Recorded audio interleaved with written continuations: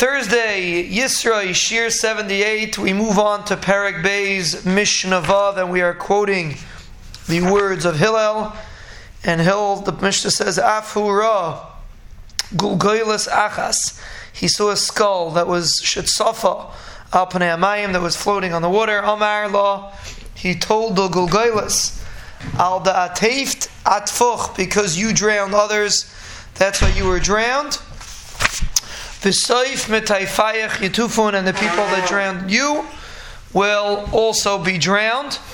And he is teaching us the concept of midah keneged midah, which is a concept that the Rebbeinu Shalom responds with. Now, why was David HaMelech, why was Hillel talking to the skull? The skull, l'chayr, can't hear him.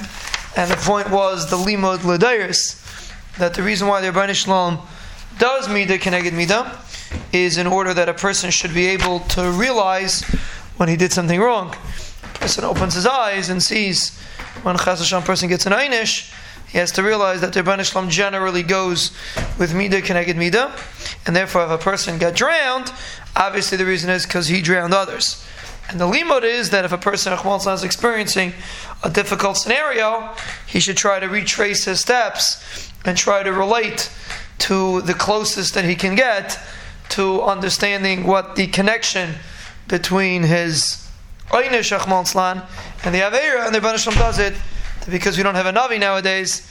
We should be able to relate to situations by retracing where the source of the problem was, and usually that is the source of the Aveira that caused the problem.